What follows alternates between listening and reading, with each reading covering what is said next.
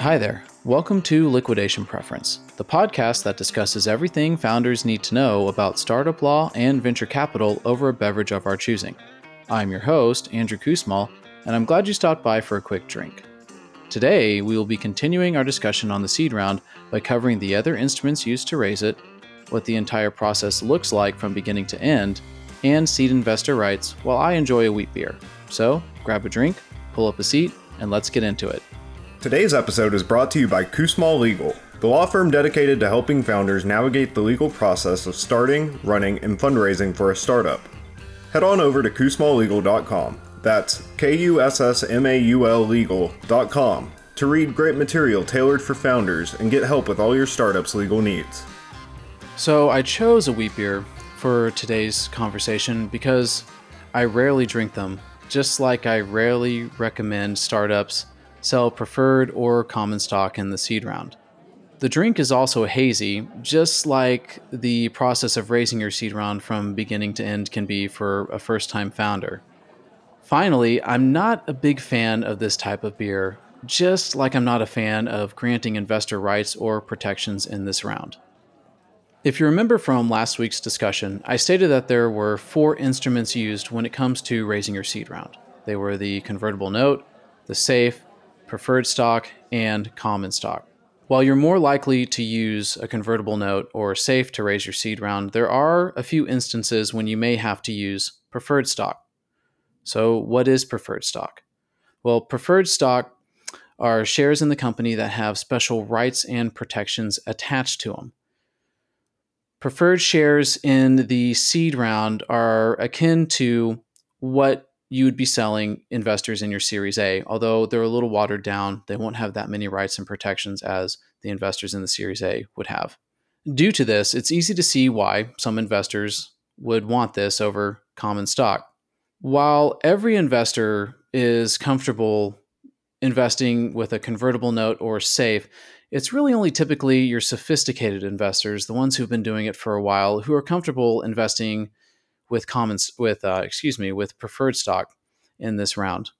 It is important to note that if you are selling preferred stock in your seed round, it's going to take a lot longer to close.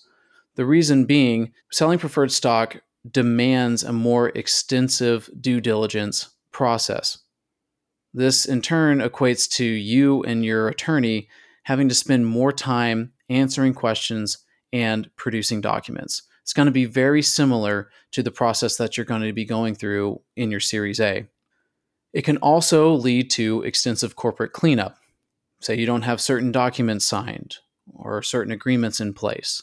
The investors are going to want to see that. That's going to come up in a preferred stock round, a price round in the due diligence process. And you're going to have your attorney go back and get all those documents, those agreements in place, make necessary corrections. All of this just equates to a higher legal fee, which is something you really don't want to be spending the money you're getting from your seed round on.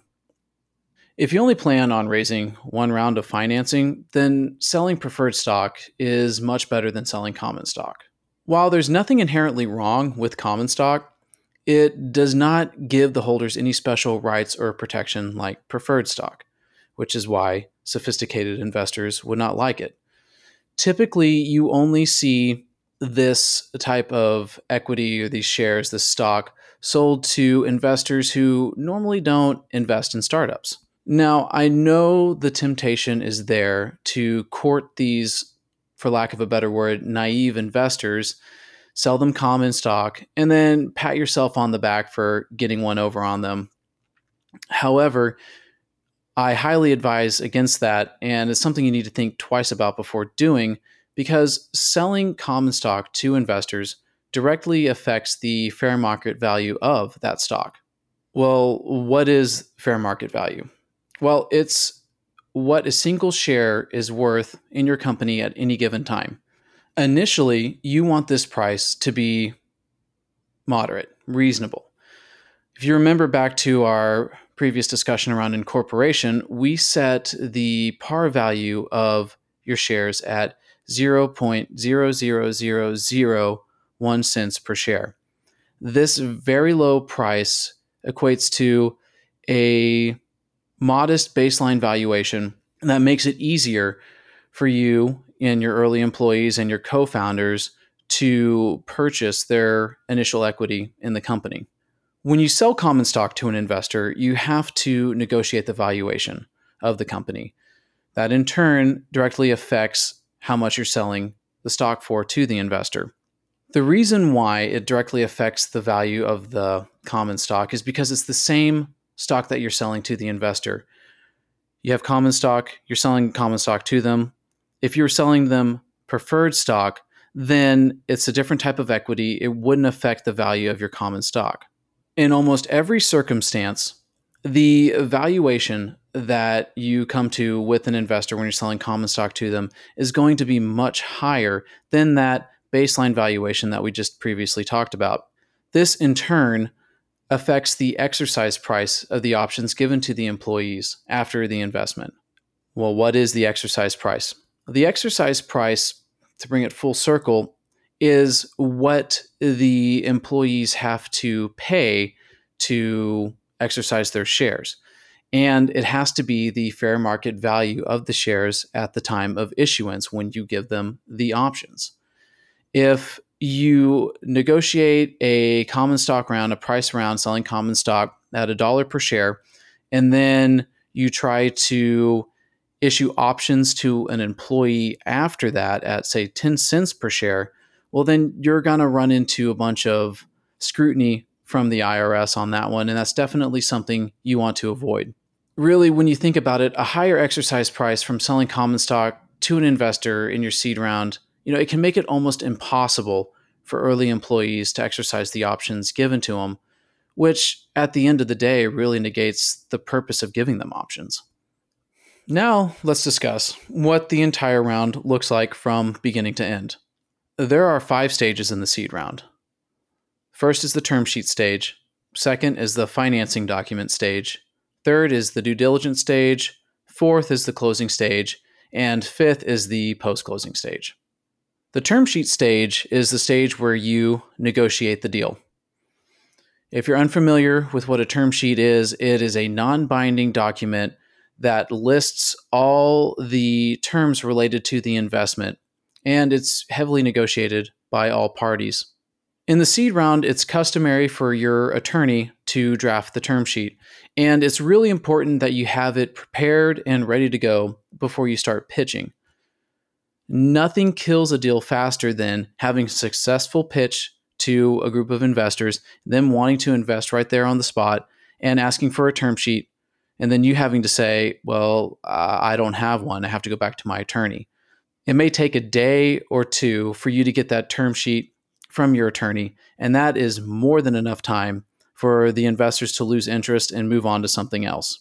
I keep mentioning that a convertible note round or a safe round is a lot faster and quicker to close than a preferred stock round. And the reason for that is when it comes to the term sheet stage for convertible notes and safes, there's not that many terms to negotiate over. When you start selling preferred stock, there are a lot more terms in there, a lot more rights and protections, and you're going to be spending a lot more time going back and forth with the investors on those terms. After a term sheet is agreed to and signed, next comes the financing document stage. Now, this is the point in the round where your startup attorney will be drafting the definitive deal documents that represent the investment. Typically, this is going to be your convertible note or a safe, but it could be the preferred stock purchase agreement or common stock purchase agreement as well. Also during this time, your attorney will be drafting all the necessary board and shareholder consents that are required for the raise. The due diligence stage happens in conjunction with the previous one. This is the stage where investors request all manner of documents about your startup, financial documents, corporate documents, anything that they want to see before they transfer the funds over. Now, you can typically expect the due diligence stage in the seed round to be pretty light, especially if you're using a convertible note or safe. The typical materials requested in this stage, if you're using a convertible note or a safe, are very few. Usually it's a pitch deck, a one-page executive summary, and the term sheet. Again, if you're selling preferred stock, you can expect this stage to be more robust, more documents being requested. After all the documents have been drafted, next comes the closing stage, probably the best stage for any founder. This is when you send all the convertible notes, safes, or preferred or common stock purchase agreements to the investors to sign. After they sign, they then wire the funds over to your startup's bank account. It's important that you try to close all the investors on the same day, just so you don't drag the process out longer than it needs to be. However, if you can't close all the investors on the same day, you can conduct rolling closings where the stragglers are able to sign and transfer their funds at later dates. After the money has hit your bank account, you probably think the whole process is over, and it is for you, but not for your attorney. In the post-closing stage, your startup attorney is going to be cleaning everything up. They're going to be issuing any requested stock certificates or other evidence of the securities to the investors. And they're also going to be ensuring strict securities laws compliance. Now, not diving into it deeply, because again, I've mentioned it before and I'll say it again, it would require another round. But when you are selling securities in a company, like a convertible note or a safe or preferred stock or common stock to investors, there are various laws, rules, regulations that you must follow at both the federal and state level.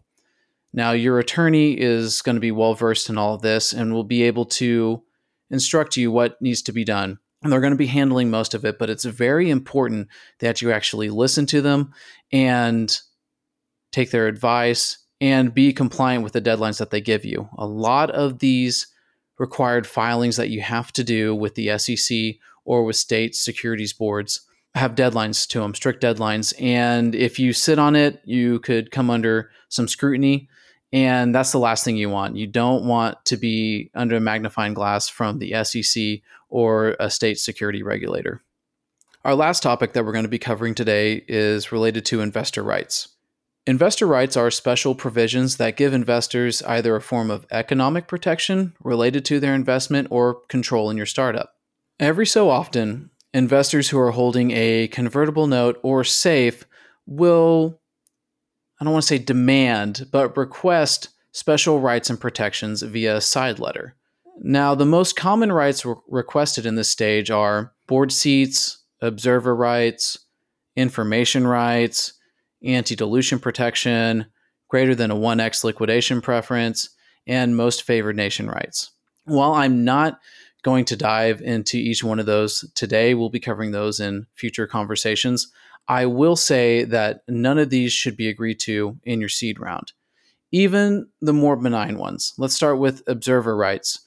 It may seem like a simple request to grant a board observing rights to an investor.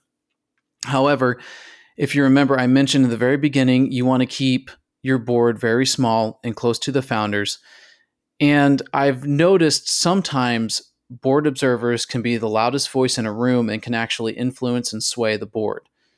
You don't want that in the early stages. You don't want that influence from somebody who's not there in the day-to-day operations. Information rights is another one that sounds pretty simple. However, what information do you have to give investors at this early stage? You really don't have that many financials. You haven't been in business that long.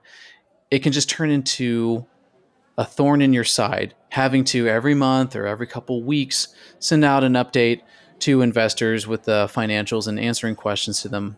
It's something that is a time sink, and your time is better spent on working on your company. Finally, if you are raising the round by selling preferred stock, you can expect some of these rights we just talked about and more to be given to investors. I wish I could order another round with you, but unfortunately it's time to go. If you'd like to learn more about what was discussed today, head on over to my blog at Kussmaul Legal, that's KUSSMAUL legal.com. Also be sure to follow me on Twitter at Tech Startup Attorney, that's attorney spelled ATTY, on Clubhouse at Startup Attorney, and on Instagram at startup_attorney. I hope you enjoyed our time together, your beverage of choice, and that you learned something useful. More importantly, I hope you enjoyed this much-needed break from running your startup. Being a founder is stressful, and it's important to take breaks every once in a while. While you're always taking care of your startup, you shouldn't forget to take care of yourself. See you next time. Everything discussed in this episode is purely educational in nature and should not be interpreted in any way as legal advice specific to your startup. If you have any questions about what was discussed on today's show and how it pertains to your startup or situation, please consult with your legal counsel.